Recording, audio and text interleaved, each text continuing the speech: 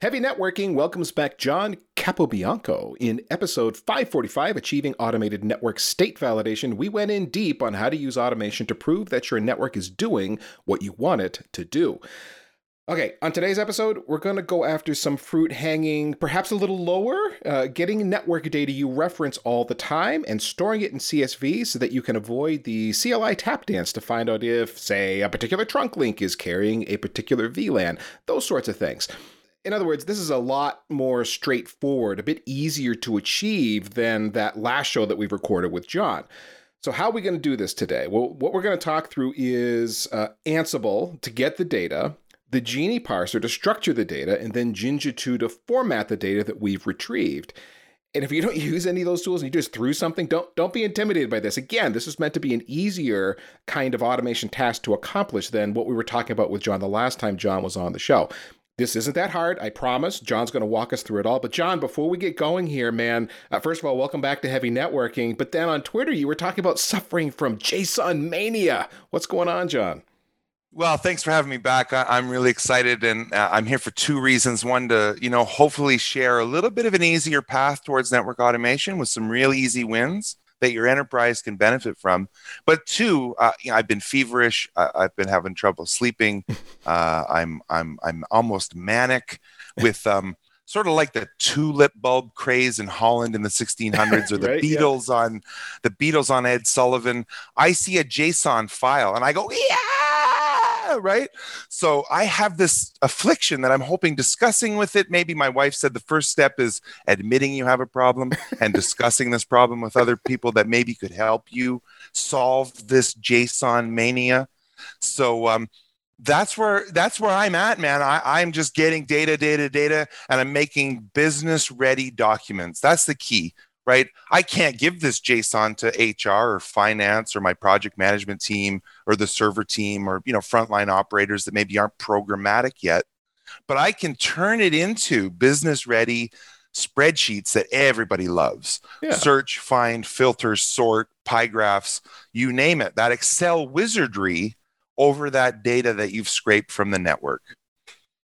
So for those of you listening to John get very excited about JSON, and you don't actually know what JSON is, it's a plain text file that is delimited, and it's a key value pair store. So you've got a key, and then there's a value after it, meaning your data is structured. And a lot of tools, that some of which we're going to discuss today, allow you to query the network, and data that you'd normally see at the CLI, you can pull back in JSON format. And there's a million different ways you can programmatically parse the data in a JSON file and do something with it, which is, John, actually at the core of our discussion today.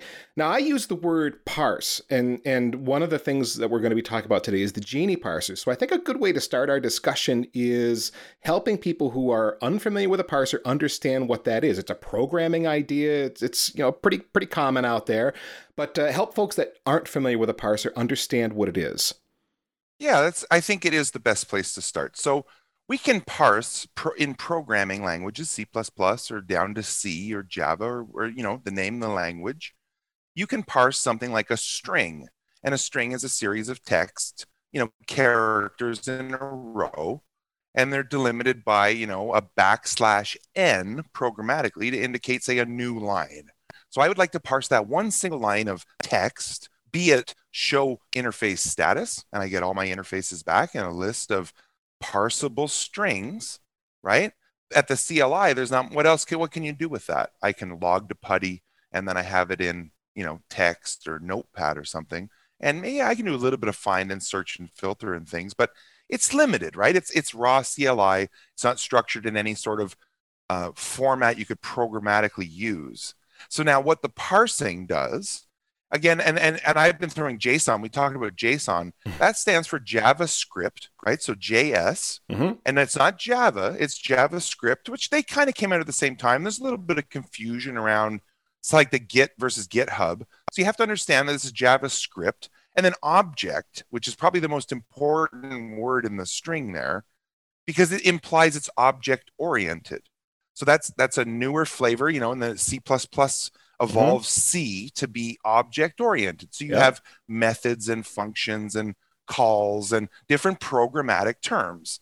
So, and then the notation. right? That's just the notation or the syntax that JavaScript object is listed in your text file. So the parsing links, it's that bridges that gap, and I don't have to write it. The parsers are available to you that automatically take that string of show int status or show inventory or show IP route, and it turns it into that JavaScript object notation, a nice structured, repeatable. It's always the same structure. It's reliable. It's an industry standard. It's ISO whatever. It's always going to be in a certain format of key value pairs or lists. It's really made up of two simple constructs, a single piece of information or a list of information. Mm-hmm. So the parser then, just reading that back to you, John, it's the thing that's taking apart this string of data, reading what's in there, pulling out the important bits of information because the parser knows how to pull out those important bits of information. That's what it's been programmed to do. And then in our case here, we're talking about JSON. It's representing that data back to you as a JSON blob, a whole group of key value pairs. Exactly. That's exactly it. And now it's like anything else, right? When you're reading that syntax back as a human, a curly bracket, I affectionately call them mustaches. That means something in JSON. A square bracket implies that you're dealing with a list of items in JSON. So I think one of those key steps, like understanding what a broadcast domain is, right? Yep. Or being able to understand what a next hop is or a default gateway. You have to be able to read JSON, I believe, to be successful moving forward in the networking space, right? This is no longer the lines have blurred, and I don't want to, I don't want to be the doom and gloom guy like last time, but there are some new skills, and I believe reading and being able to understand JSON in its raw format is one of those keys to your success in this field. And we're talking about a couple of different things here, folks, that are still haven't really got your feet wet in automation yet. That we're talking about parsing, and then we're talking about the result of that parsing being, in this case, JSON. A parser can spit data out in a lot of different ways, all depending on what you're trying to do. So let's not confuse a parser and JSON and, they're related somehow. Not really. It just so happens we're talking about a specific kind of parser that we're going to be mentioning a few times in this podcast, the Genie parser, which Cisco is behind. And then in our case, what are we doing with the data that the Genie parser parses? We're turning it into JSON so that we can reference it programmatically. And we're going to talk about that in more detail as we go. But John, before we dive into the Genie parser specifically, there's another piece of the puzzle here for what you're doing. So let's review the overall task here. What you're doing is you are providing some network documentation in an automated way. The way you're doing that is you're using Ansible to go out, grab some bit of information from a network device. You're then using the Genie parser to parse the data into JSON, in our case, and then using a templating tool, Jinja2, to take the data that's in JSON and spit it out in a report that could be a lot of things. In our case, it's a CSV, comma-separated value file. So that's the big high level of what we're doing. And since Ansible comes first, we need to talk a bit about Ansible and what's going on there. I think people know what Ansible is. Let's assume that. But give us the key components of Ansible that you are leveraging to pull that data out of the network. I think you've summarized it, and in human speak, and that's what I like about tools like Ansible and JSON and Jinja2. You can express your intent in human English or whatever language you speak, and use the programmatic syntax of if and for and whatever to create that digitally, right? So my goal is to get, could you imagine, just, as a pie in the sky ambition or goal or wish, and sometimes it's people on the business who maybe you kind of laugh at their idea, right? Can I get a spreadsheet of the interfaces off of the core? And you kind of go, what? No, like I can get you the CLI show command, but I can't give you a business ready CSV. But that's the vision. Can I get a spreadsheet of show inventory, show interface status, show neighbors, a handful of key commands. Okay, man, I got it. But you can actually take that show command output and make a spreadsheet out of it, as long as you only have to do it once. Because I've done that. It's so painful. You know how you do it, and then you're like, okay, I'm gonna search and replace for this field and stick a comma in there, and then you can parse it out that way by hand using Notepad or something. It's brutal, which is really the point. Practically speaking, if you had to do that every day, you never could. Once in a great while for a project, I guess maybe, but what we're talking about is a way that's automated and you can do it every day if you want. Yeah. So to Ansible's credit, I believe, and I didn't do this, right? If you want to listen to the previous podcast, I entered this in a hot fashion. I come screaming in with a change in production that they wanted to automate to meet some goal, and I had to learn it, and we implemented it. And now I've taken pulled way back.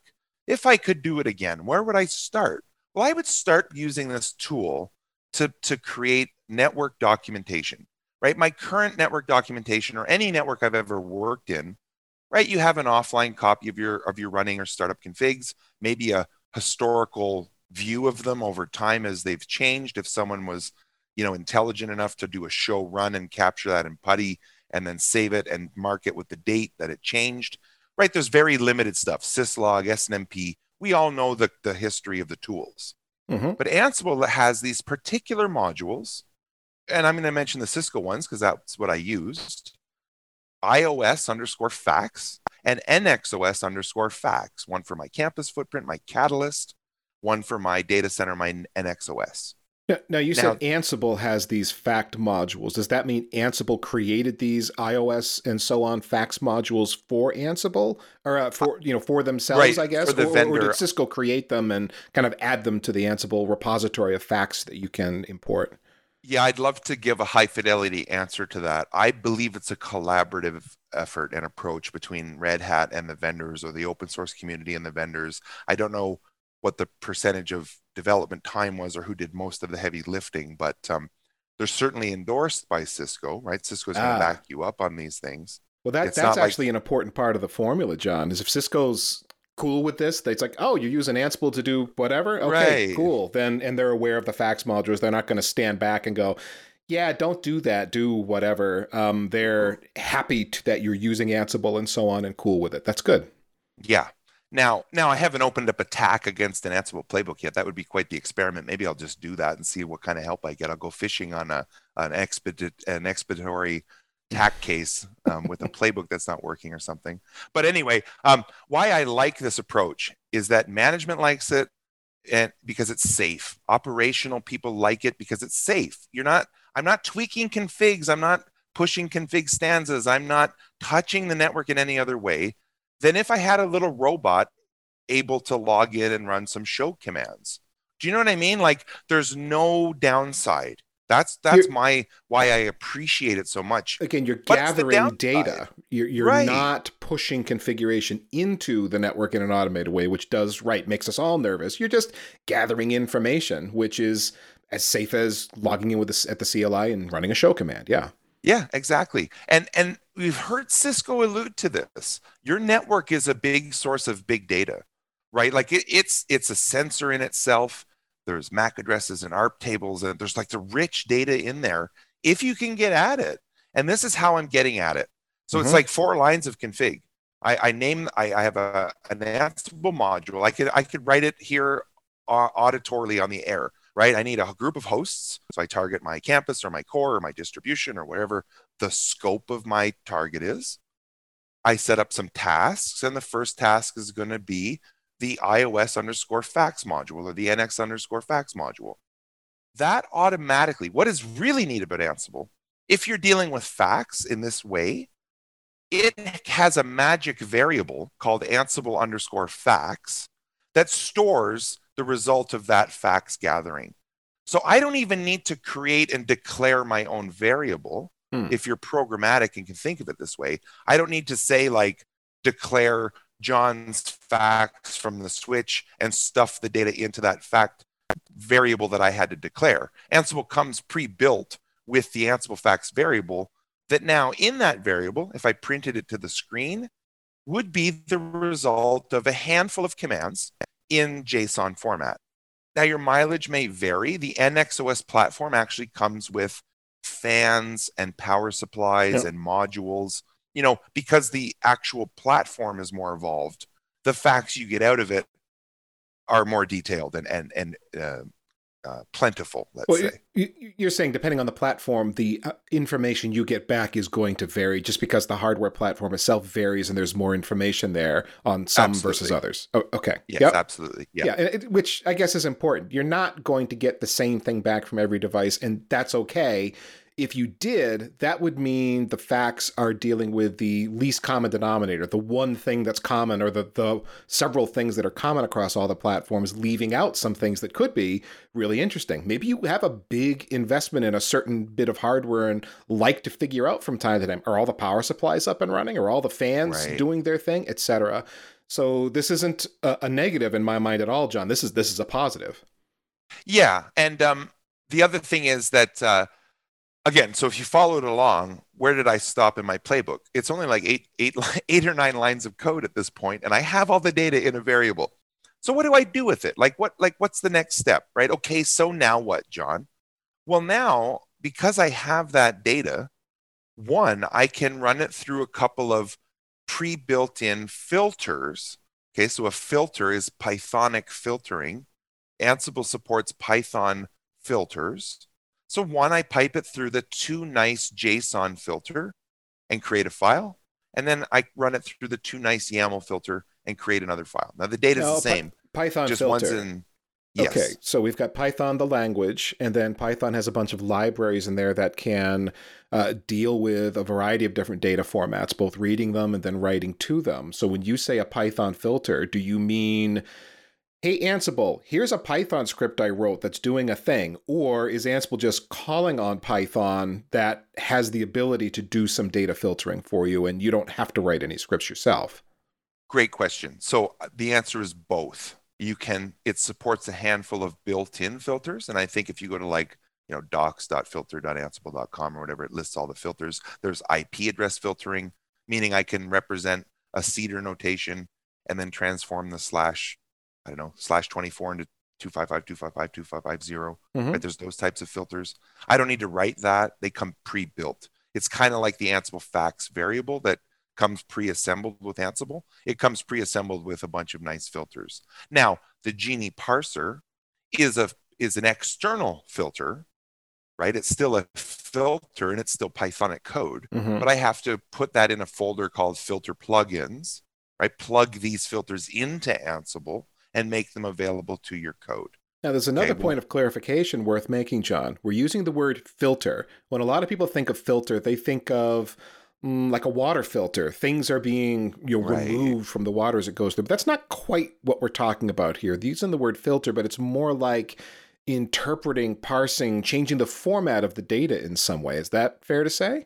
You're bang on. It's funny. We're on the exact same brain. I love having these conversations with Ethan because he's taking words out of my mouth and thinking a step ahead on the chessboard where I'm going to move my rook next, right? So yes, filter, think of it as an Instagram filter, right? I look through my camera and I see the real world and I swipe my phone over to a fuchsia filter. And now my world is filtered through fuchsia. I have this raw JSON data, which is one long string, by the way. I don't want to confuse anyone to think that the data I have back from the Ansible parser or Ansible facts, it's just one long string of JSON. If I want that in a human readable JSON, I have to run it through exactly the filter toNice JSON. And just like the fuchsia filter, it changes the structure of that data to be in JSON. I also have another filter, YAML, that changes the structure of the data to YAML because not everyone likes to read mustaches and square brackets and commas and blah, blah, blah. YAML is a lot cleaner for my beginners. I'm not saying that I reference either. I can read, some of us can read both, but you can actually change that JSON to YAML for readability. YAML's nice because it's got that hierarchy, right? YAML gives you that indentation that makes it a little more intuitive what you're actually looking at. JSON's a little Right. flatter. So sure. I have a personal loathing for YAML at times just because it's so easy to miss a space or a tab or something. And Oh now it's like, yeah. your YAML file's invalid. It's not. I swear it's. Oh, yep. I see it finally after Yeah. you're Oh, staring at there the it file is. for 20 minutes. Okay, Yeah. but So your okay. analogy of an Instagram filter really makes sense. That brings it home. So okay, we're filtering the data in that context, which now means we're looking at the data and it's being represented in a different way. YAML, JSON, etc. Right. Okay. So again, now, okay, great. So I have the raw data in human readable files, but I wouldn't turn that over to, my colleague in finance or my project management team to go, here, hey, guess what? I've got 8,000 lines of YAML for you. Like, they don't want that. That's not business ready. Right now, I can program against it, and certain people can read it, and it's valuable to them. But my next step is to then, again, it's just key value pairs, right? So I cherry pick them, and I use then move that data through a Jinja2 template. Okay, now this is that other key component. So Mm-hmm. Ansible's templating language is Jinja2, which is it can be expressed a few different ways.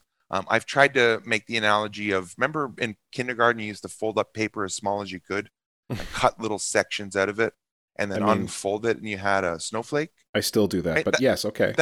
That's Jinja2, right? That is Jinja2. Yeah, Or yeah. or a better analogy is folding up the paper and cutting out the little benum and stretching it out, and you have a bunch of humans holding hands, right? Eh, So I think another way to express it would be it's a report format that you set up with holes in it in the form of variables that you can fill in. So you've expressed how you want the report to look, plug in the variables as you're iterating through a list or something, and now you've ended up with something that looks the way you want it to look with a variety of information in it, depending on the last query you just ran.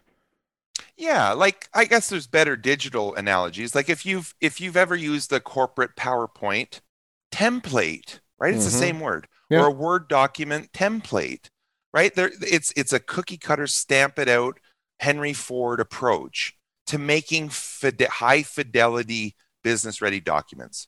Then And it's very easy. I don't want people to I don't want to lose anyone here. It's very easy to do.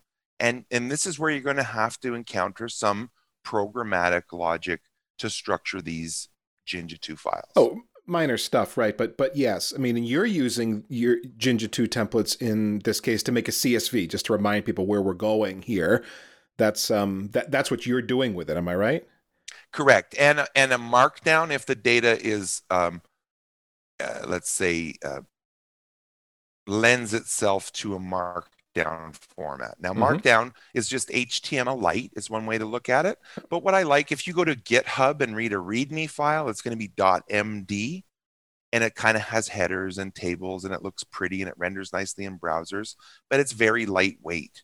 So what I do is, Ethan, and it's not complicated. I have an if statement, and I said if the item is CSV, then do a section of code, right? It's true. It evaluates to be true through my first loop in Ansible, where my template is the CSV file. That's my output. So then I have a header row, which is like host name, comma, serial number, comma, whatever data that I cherry pick from the JSON. I put it in any order that I like in my CSV. Sometimes I'll have to have a for loop for something like interfaces or fans or power supplies, anything that there's n plus one of. Then I need to loop through that and iterate each one of them, creating a row of data in the CSV. It's not magic, right?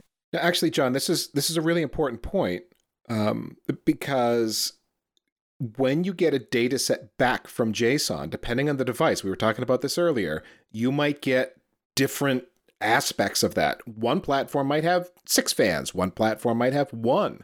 And so to be able to handle that dynamically so that the same template results in readable, usable output is a big deal. Absolutely, absolutely. And it's that thing of it scales. Like I don't want to write a different template based on how many switches are in my stack or how many FEX connect two Ks, or they're, it needs to be universal and agnostic of that.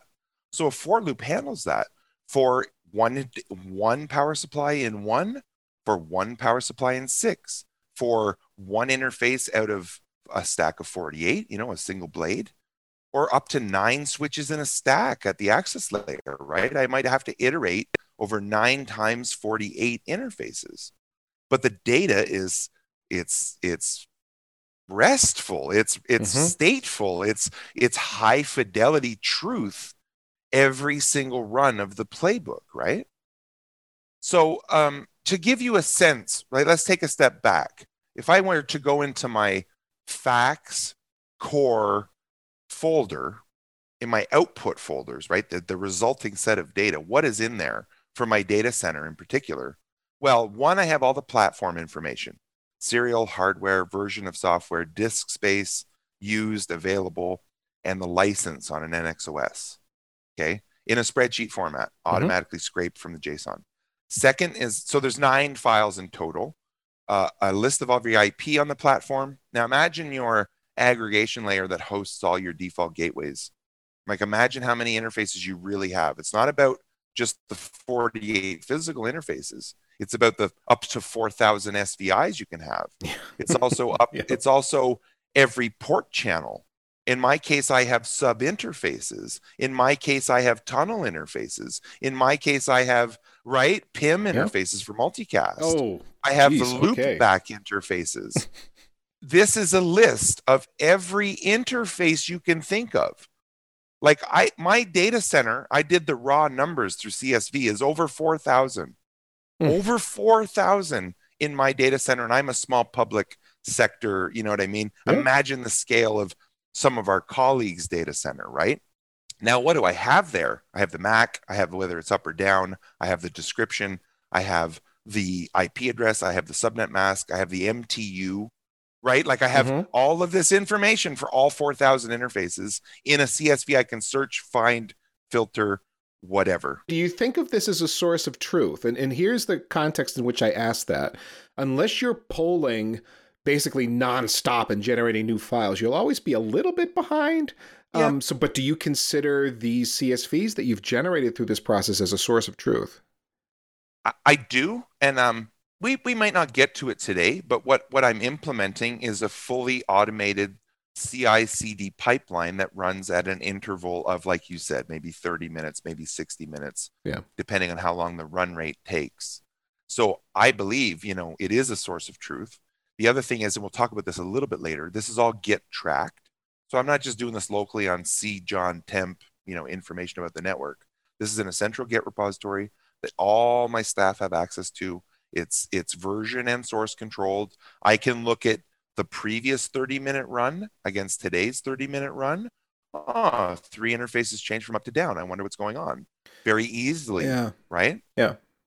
Okay. So now we've gone through a lot of stuff here. So I want, and there are a few people listening to this who haven't had the chance to dabble with automation at all. They're like, I thought you guys said this was going to be easy. There's like, you guys are running through JSON and Jinja2 and Ansible and all the rest. So let's back up a minute and walk through this again at a high level. Let me just ask you some specific questions. Okay, Ansible, that's straightforward enough. Server, the Ansible fax modules, the plugins, and so on. There's not a ton involved in, you got to get it off the ground, but once it's there, it's not like you're writing your own fax modules. It's not like you're writing these, fact plugins and so on. You're just leveraging them, yeah? Less than 30 lines of code, Ethan. Yeah. And I'm not trying to say that to let people off the hook that this is hard or anything. Like 30 lines in a YAML file, very easy. That probably includes comments. Like, it's very straightforward because so much of it is prepackaged for you. The facts are prepackaged. They give you a magic variable you reference where those facts get stored. They give you the filters to turn it into JSON or YAML. And then, you have to write your own template. That's where your involvement, that's where sort of the rubber meets the road between what Ansible will do for you and what you have to sort of take on for yourself is the Jinja templating. But again, if, else, and if, for, and for, that's the end of the road, right? If you can handle those two constructs, you can write a template. I can't believe we haven't mentioned it yet, John, but there's a really good point to make, which is you have a blog post on this on your site. Your site is, give us the URL. Automateyournetwork.ca. Because you're Canadian. Yes. Automateyournetwork.ca. So we'll link to this in the show notes that you can find at packetpushers.net. But the title of the episode is Collaboration is the Key to Automation Success, a Genie Success Story. Not that you're going to remember all that. But anyway, there's a link there on automateyournetwork.ca. John has outlined all of this and got screenshots and text of how to configure this. The Jinja2 templating is in there and so on. So you're not trying to remember all this from listening to this podcast, then make it happen. John's blog post is what we drew most of the show outline from here. And that'll get you a long way in a hurry to making all of what we've been talking about actually happen for you.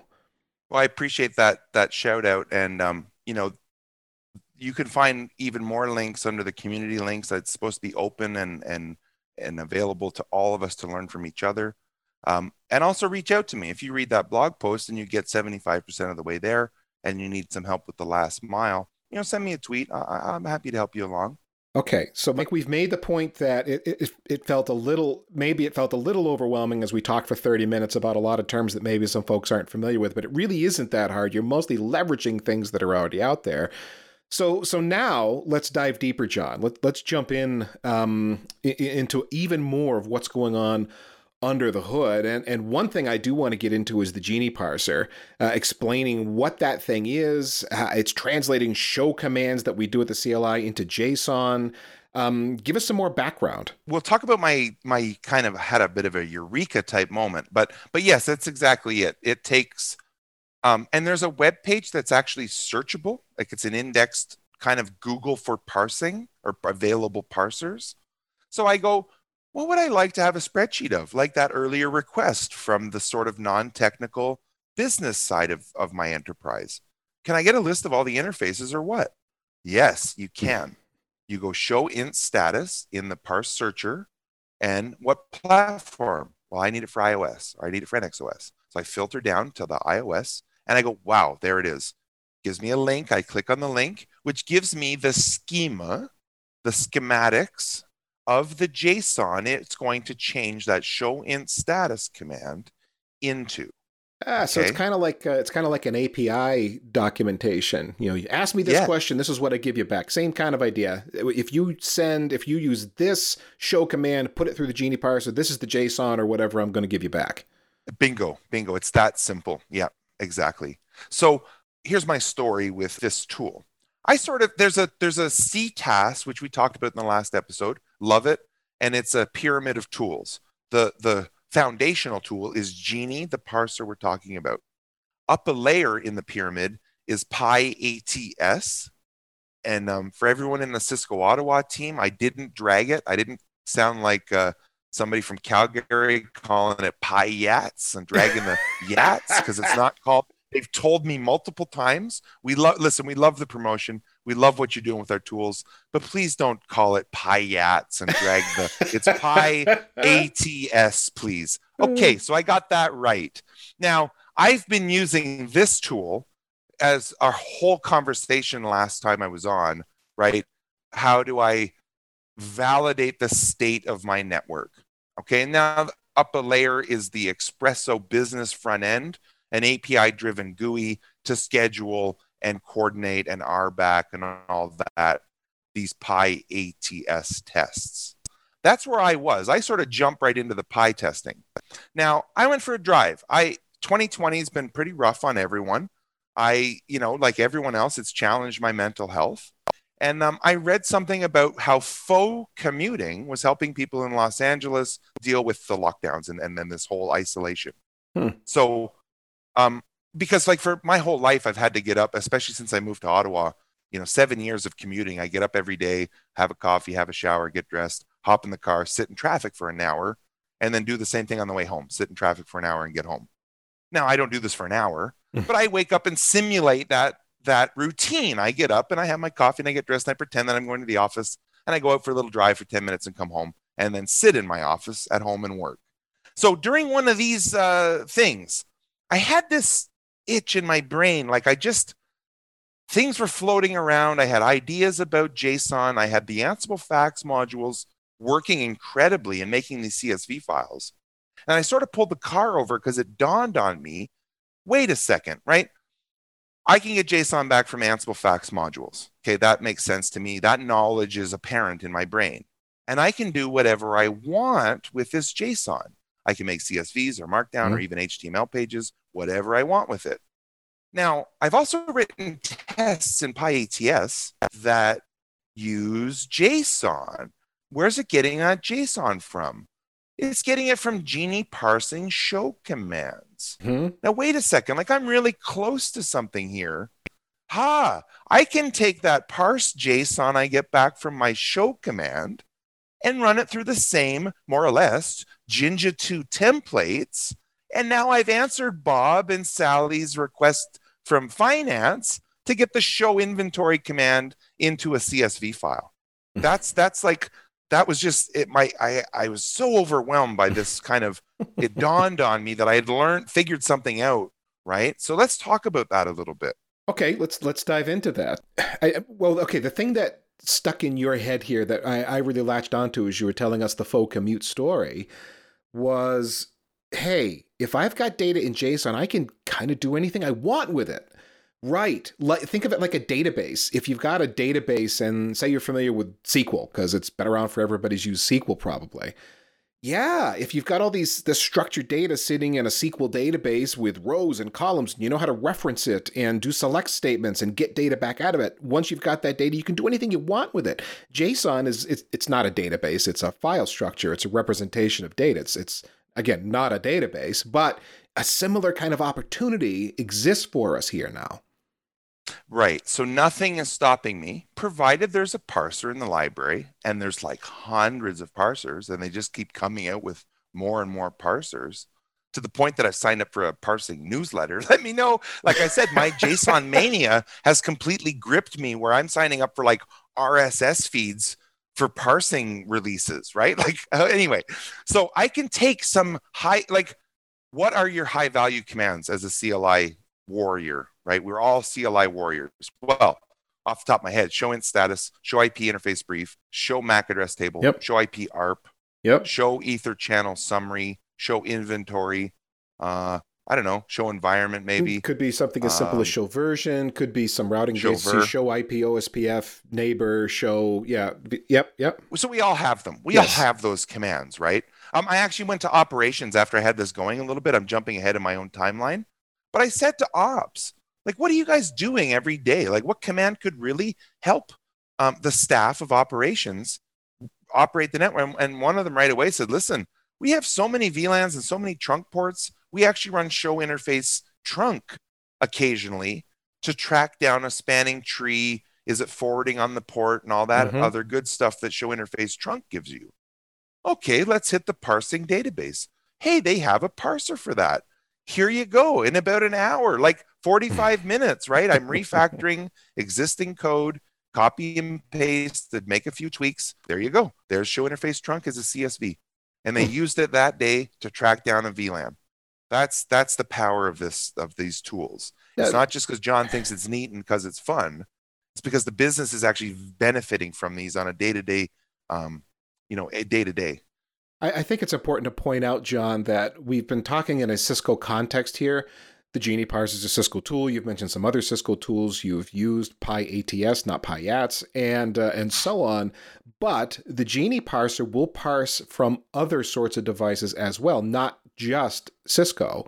So I was digging through this in preparation for the show. F5 Big IP. There's a whole bunch of TMOS shell commands there if you're used to working at the I don't know if they still call it that, but yeah, the TMOS shell. There's a few Linux commands there. Not a lot of Linux stuff, but there's a few networking-related Linux commands in there. Juniper Junos commands, mostly limited to routing and hardware commands, but quite a number of them, more than I was expecting to see. And then even a few Nokia SROS commands. Again, not a lot of them, but there were a few in there as well. The point being, sure, the Genie parser is most extravagantly gifted with Cisco iOS, iOS XR, and so on. But there is multi-vendor support in there too, which is pretty cool. It's very cool. And like I said, there's every, I don't know, few weeks it feels like they're just churning out the parsers. The other thing I want to point out, and I wish I had the link for your audience, but it's on YouTube and it's on the Genie PyATS Espresso Teams feeds, and how to write your own parser. What if there's a command that isn't available? Wow. Well, now am I SOL? Am I out of luck because Cisco hasn't spoon fed me the parser? It's actually pretty easy to write your own parser as well. And I'll kind of leave it at that. I haven't personally done it, but I've Oh, looked at it and it's pretty neat, right? It's pretty neat. you got my I brain find my spinning. own command. Yeah, I find my own command that maybe they don't have a parser for, and I write the Python myself. And then I contribute it upstream to the code base, and now my parser is part of the Genie library. Well, you'd It's have to very do a open, little bit Ethan. of delimiting of various fields with spaces, some keywords to look for, maybe some regular expressions, and yeah, you end up being able to pull out all the key bits if you get it right, and then put it into that structured data. So yeah, it's nice that you can extend it that way and contribute back to the community in the spirit of open source.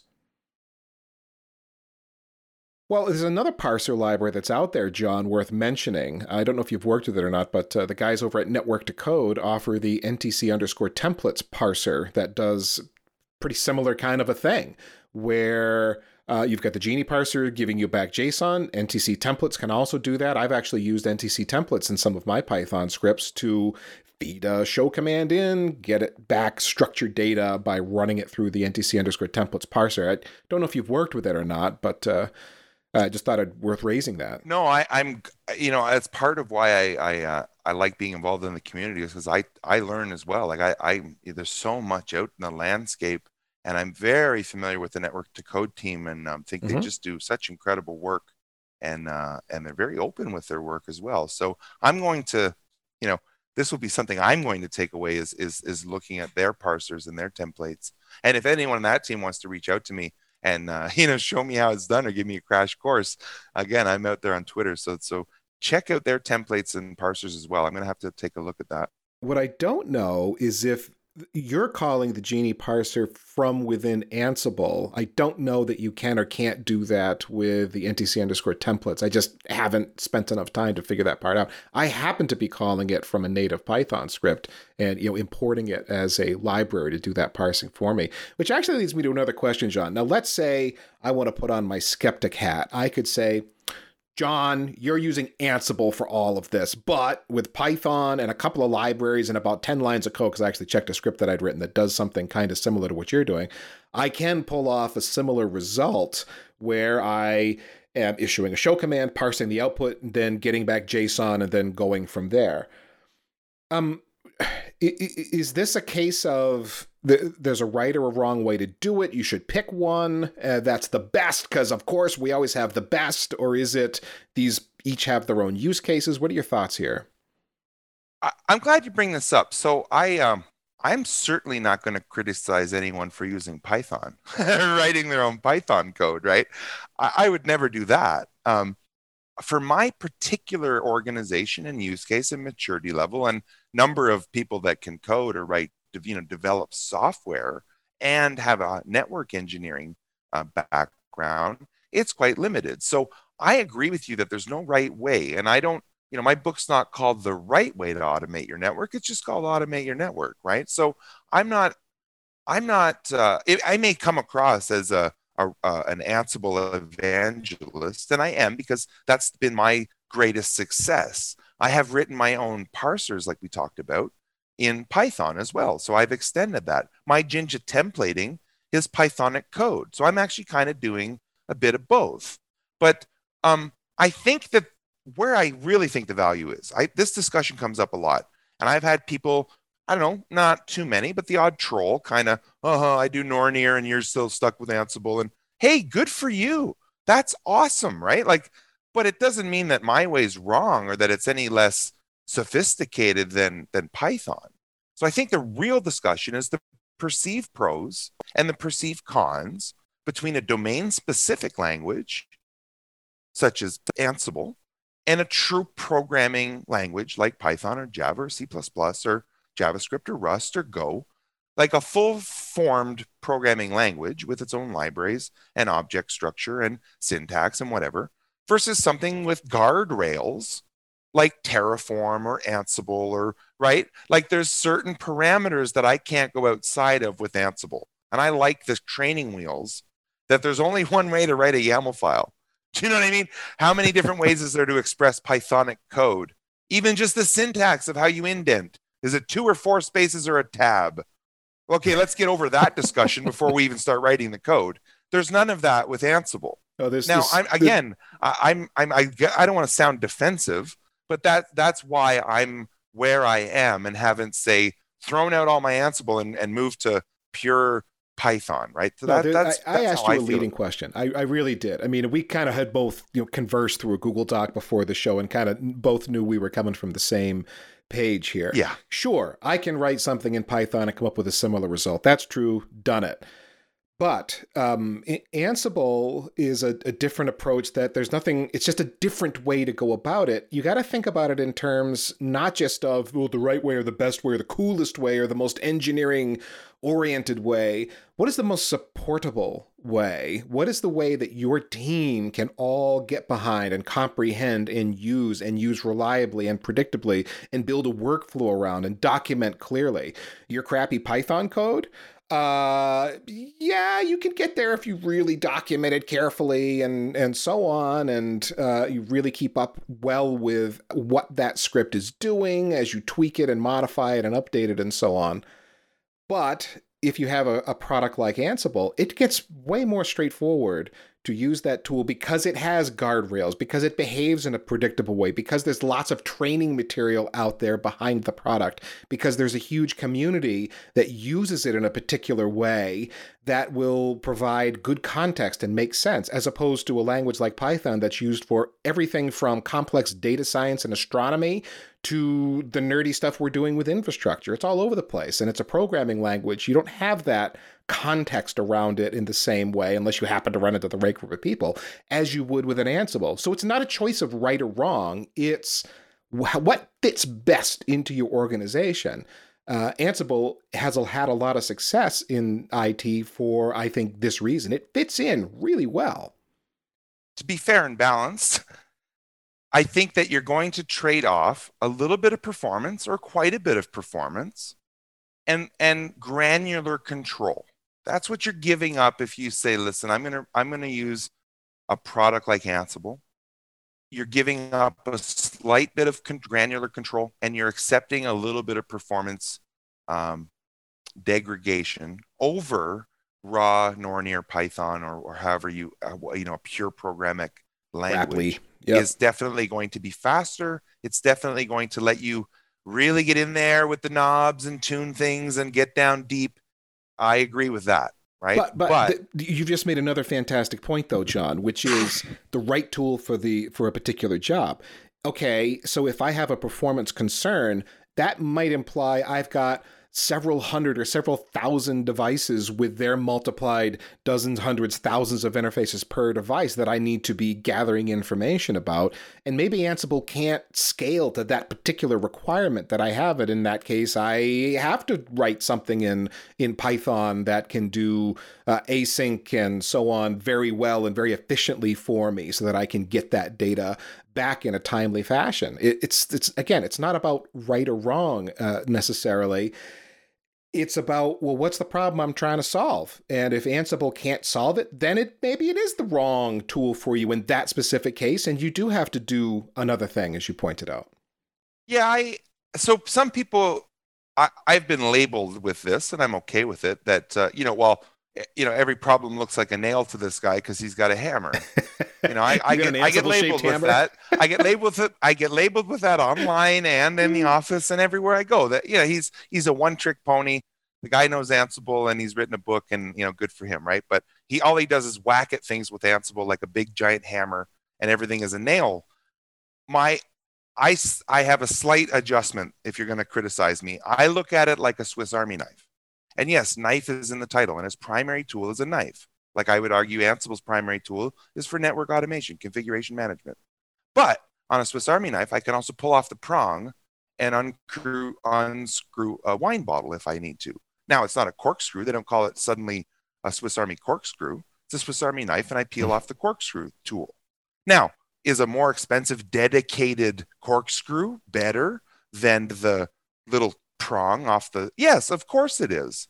But it's that multi-pronged utility of a Swiss Army knife that makes it a Swiss Army knife. When the compute team comes along and says, I want a database like you've done for the network, you know what I do? I copy and paste my YAML playbook. I replace some values instead of the iOS fax module. Now I'm using the setup module. And now I have Windows servers in JSON. And now I have Windows servers in CSV files. In a couple of clicks, in like 20 minutes, I've converted the network automation to compute automation. I want the same data for Amazon. Like, this spirals, okay? It really steamrolls. Can we get every access control list in JSON? Yeah, done, no problem. Can I do the ASAs? Can I do the Azure Web Services or AWS or my solid file storage? Yes, I can do all of it in a couple of clicks with a couple of simple tools, JSON, Piats, or JSON, Jinja, Ansible, right? Now, do I want 30 tools on my shelf? I have my corkscrew, I have my nail file, I have my fingernail clippers, I have my knife, I have a better knife, I have a smaller knife. Or do you want a Swiss Army knife with all of that stuff built in, and you just pull the prong that you need given the circumstance, right? So that's defense of John being called the one-trick pony guy. I agree with you. Yes, I can write some Python, but I prefer the guardrails and the safety and my efficiency and my capability with Ansible. So that's to address that. Yeah. All right. Well, let's move on to Jinja2, John. We've kicked the Ansible versus scripting versus a lot of other things in the head, and there's some other shows we've done on heavy networking that talk about this in more detail, about building systems versus, if you're just building a bunch of scripts, that's not a system unless you really make it one, which is a lot of work. Which is why maybe you want to buy a system that can help you with all of this stuff, more like an Ansible, or going even higher up with some of these more complex management tools. We could call them somewhere between intent-based software defined and so on. But John, I don't want to talk about that. I want to talk about a question I've got for you regarding your Jinja2 templating. In the example we discussed in this show, we dump data to a CSV file. It's got a header row and it's delimited with commas, and that way that we can then bring it in and look at it in a spreadsheet and manipulate the data. Wonderful. We all know what CSVs are. We've used them.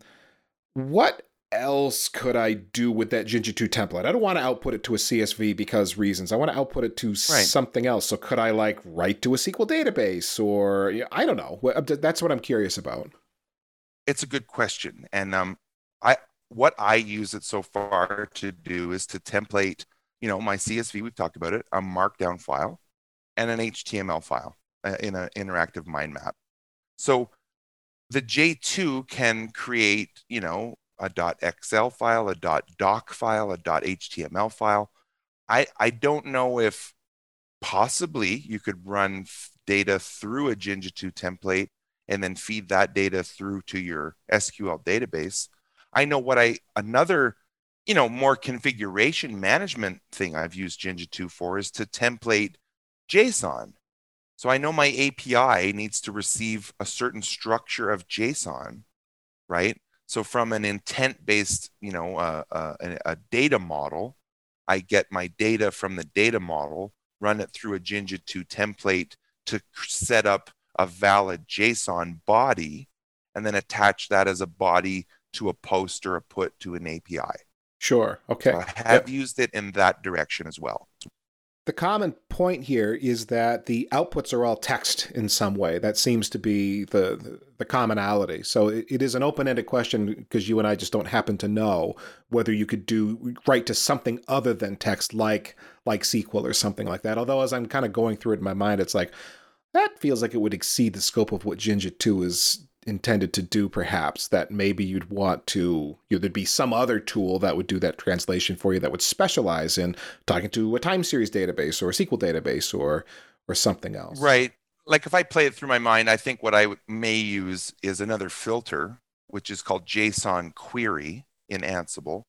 Query my JSON, and then the response from those queries I would feed into my SQL upstream. Yep. That might be an approach.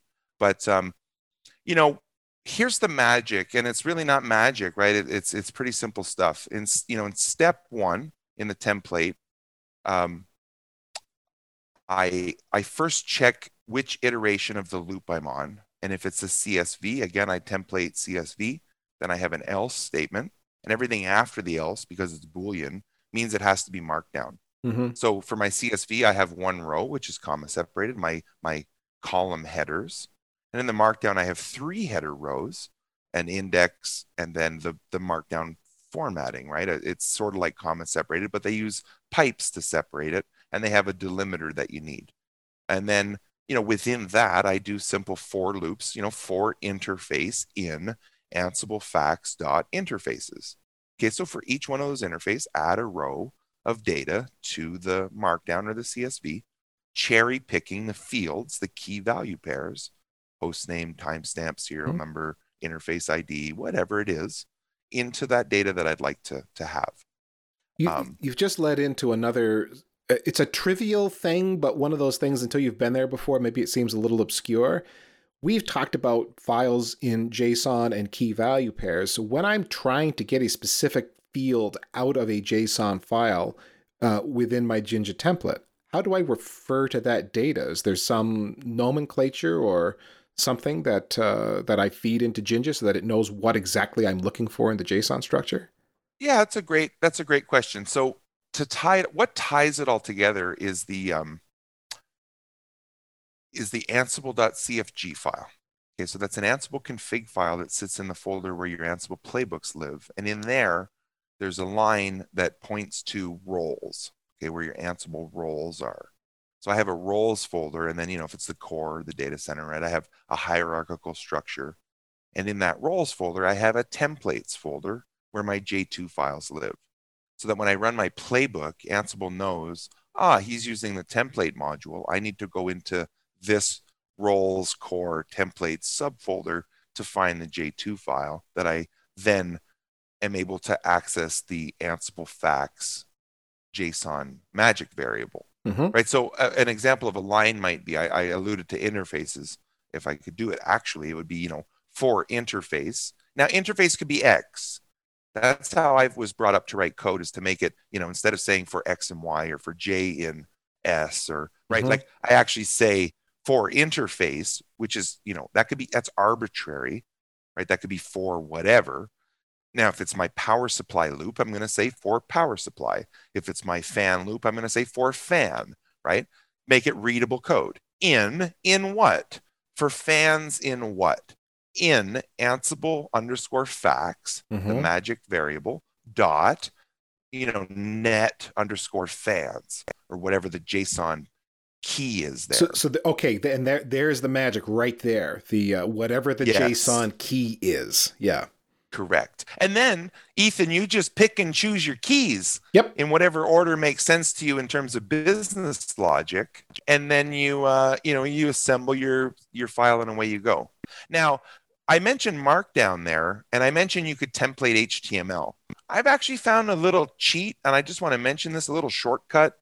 From any valid Markdown file, MD, if it adheres to Markdown syntax, and there's a VS Code linter you can get to help you write, valid Markdown. There's a Node.js. Now we're really talking about programmatic stuff here. It's a library that called MarkMap. Okay, now the MarkMap, they have a webpage. You should go check it out.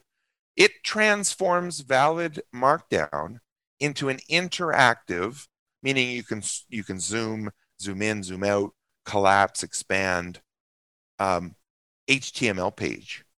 So it's the same sort of structure of data, right? A header row, but in this mind map, it has a leaf tree type thing that you can click and zoom and collapse. I just find it an interesting way to represent the data. Like I'm not saying it's a better format than CSV or anything. My Gen Z staff, they love this mind map format. It's interactive. They can point, click, and screenshots, and it's color coded, and they love it. They love it. I'm a little more old school. Give me the raw data in a CSV file, please, right? But because it's one extra step in my playbook, why not? Why not just manipulate that data one more time, run it through a different Instagram filter, and say, give me an interactive HTML mind map of that JSON data. So I think that's a neat little utility. It's all in those blog posts you mentioned earlier. So now, at the end of the day, what do I have, right? For each piece of information, like a show command, show interface facts, show interface status, you name it, probably 30 or 40 commands. I actually have the raw JSON, the raw YAML, a CSV file, a markdown file, and an interactive HTML mind map. So now I have this source of truth you mentioned earlier, with the data represented in 5 or 6 different ways, depending on the consumer, right? A developer might want the JSON, an operator might want the YAML, HR might want the spreadsheet, the Gen Z hipster might want the mind map, right? Well, it depends on the use case there, right? So I guess the magic then becomes having in all of those formats the sort of data that you want, because one of the, I don't know, constraints, I guess, of what we're doing here is you're issuing a show command, pulling back that results of that specific show command. So I guess maybe a good way to close off the show, John, would be to inspire folks with other clever ideas that are low risk like this, because we're just going out to the network and running show commands. We're not changing anything, but then they're high value because we're getting that data back. You've given these examples of like show interface and all the different statuses, and then show me what VLANs are carried on a particular VLAN trunk. Have you been inspired by other clever thoughts? Yeah. So here's the most popular post I've kind of promoted on my blog series has been about, and this is not going to be surprising, contractual information. Everybody wants to know, are you under contract? Do you have an SLA? Right? Do you have support? I read this post of yours. Yes, this is very cool. Yes.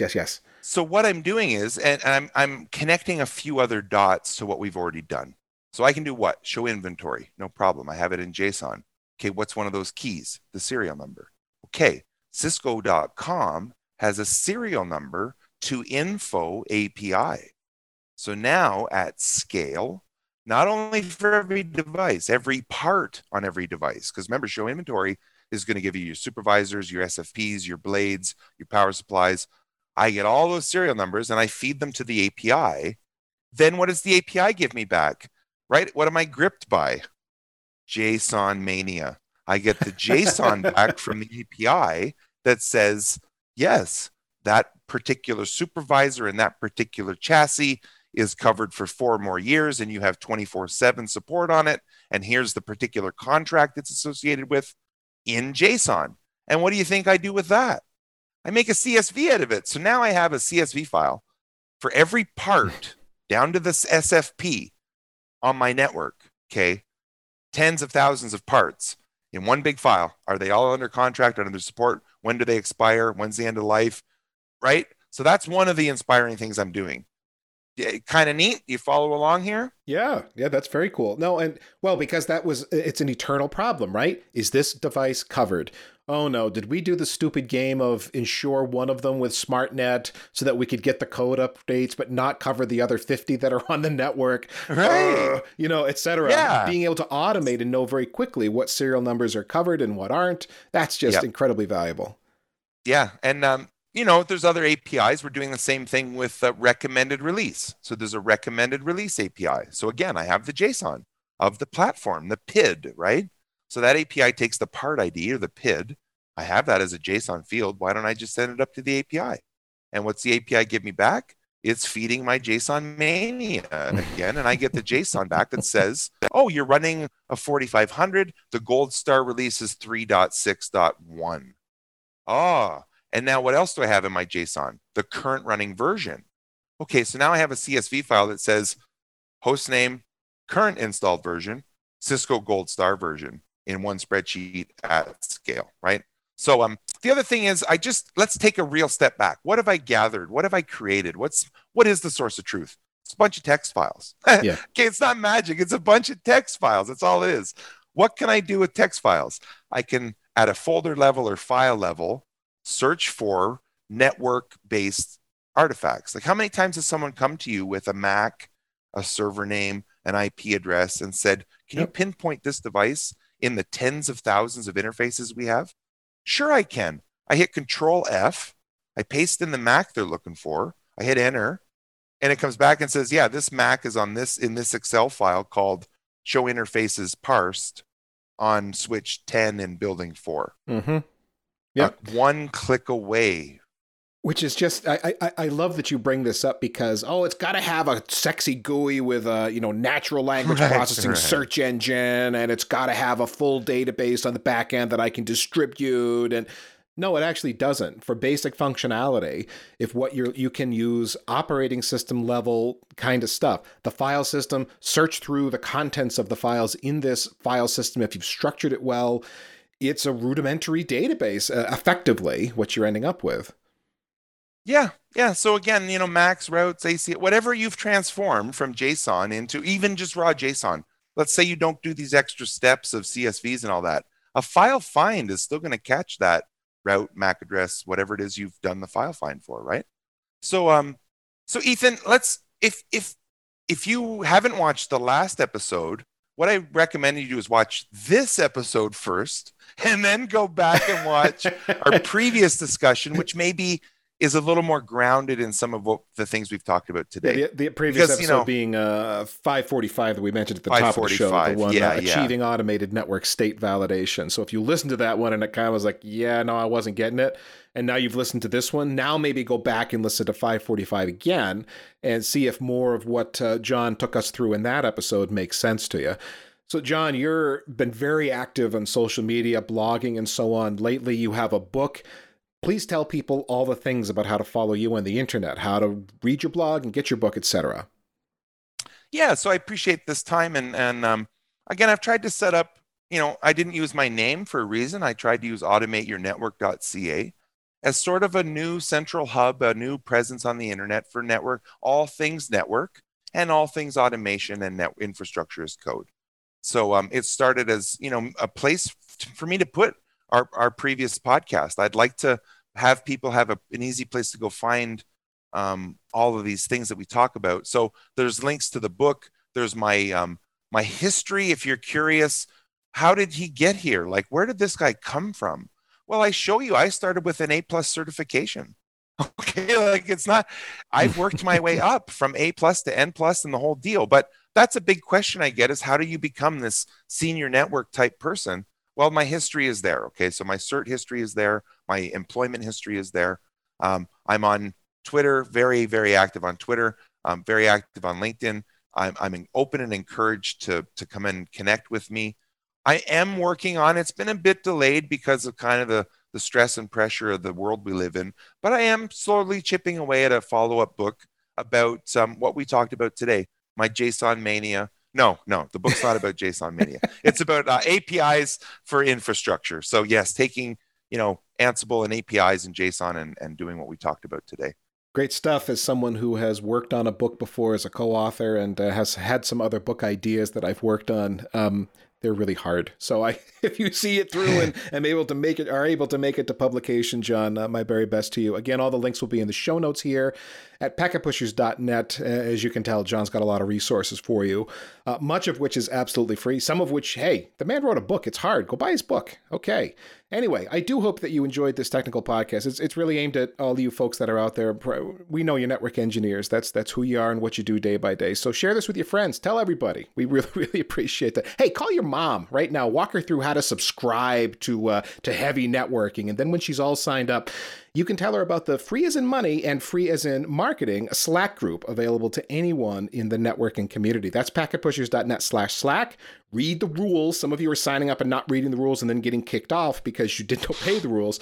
Packetpushers.net/Slack, and then sign up once you've read those rules. And you're going to be in good company there. About 1,500 network engineers from all over the world. They're hanging out, talking shop, and helping each other solve hard problems. I was actually in there this morning, and there was a discussion about how to troubleshoot poor performance across an IPv6 network.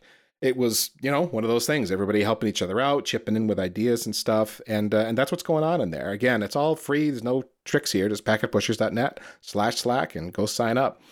By the way, if you only listen to heavy networking, which is what this show is, you do have great taste, I admit that, but you are missing out on some of the other things that we have to offer. So visit our subscribe page on packetpushers.net and see our entire lineup of technical podcasts created for your professional career development. Follow us on Twitter at Packet Pushers. Every time we release a show, the automation engine goes into full steam, and you're going to see the new shows that we've published all there on Twitter at Packet Pushers. And last but not least, remember that too much networking would never be enough.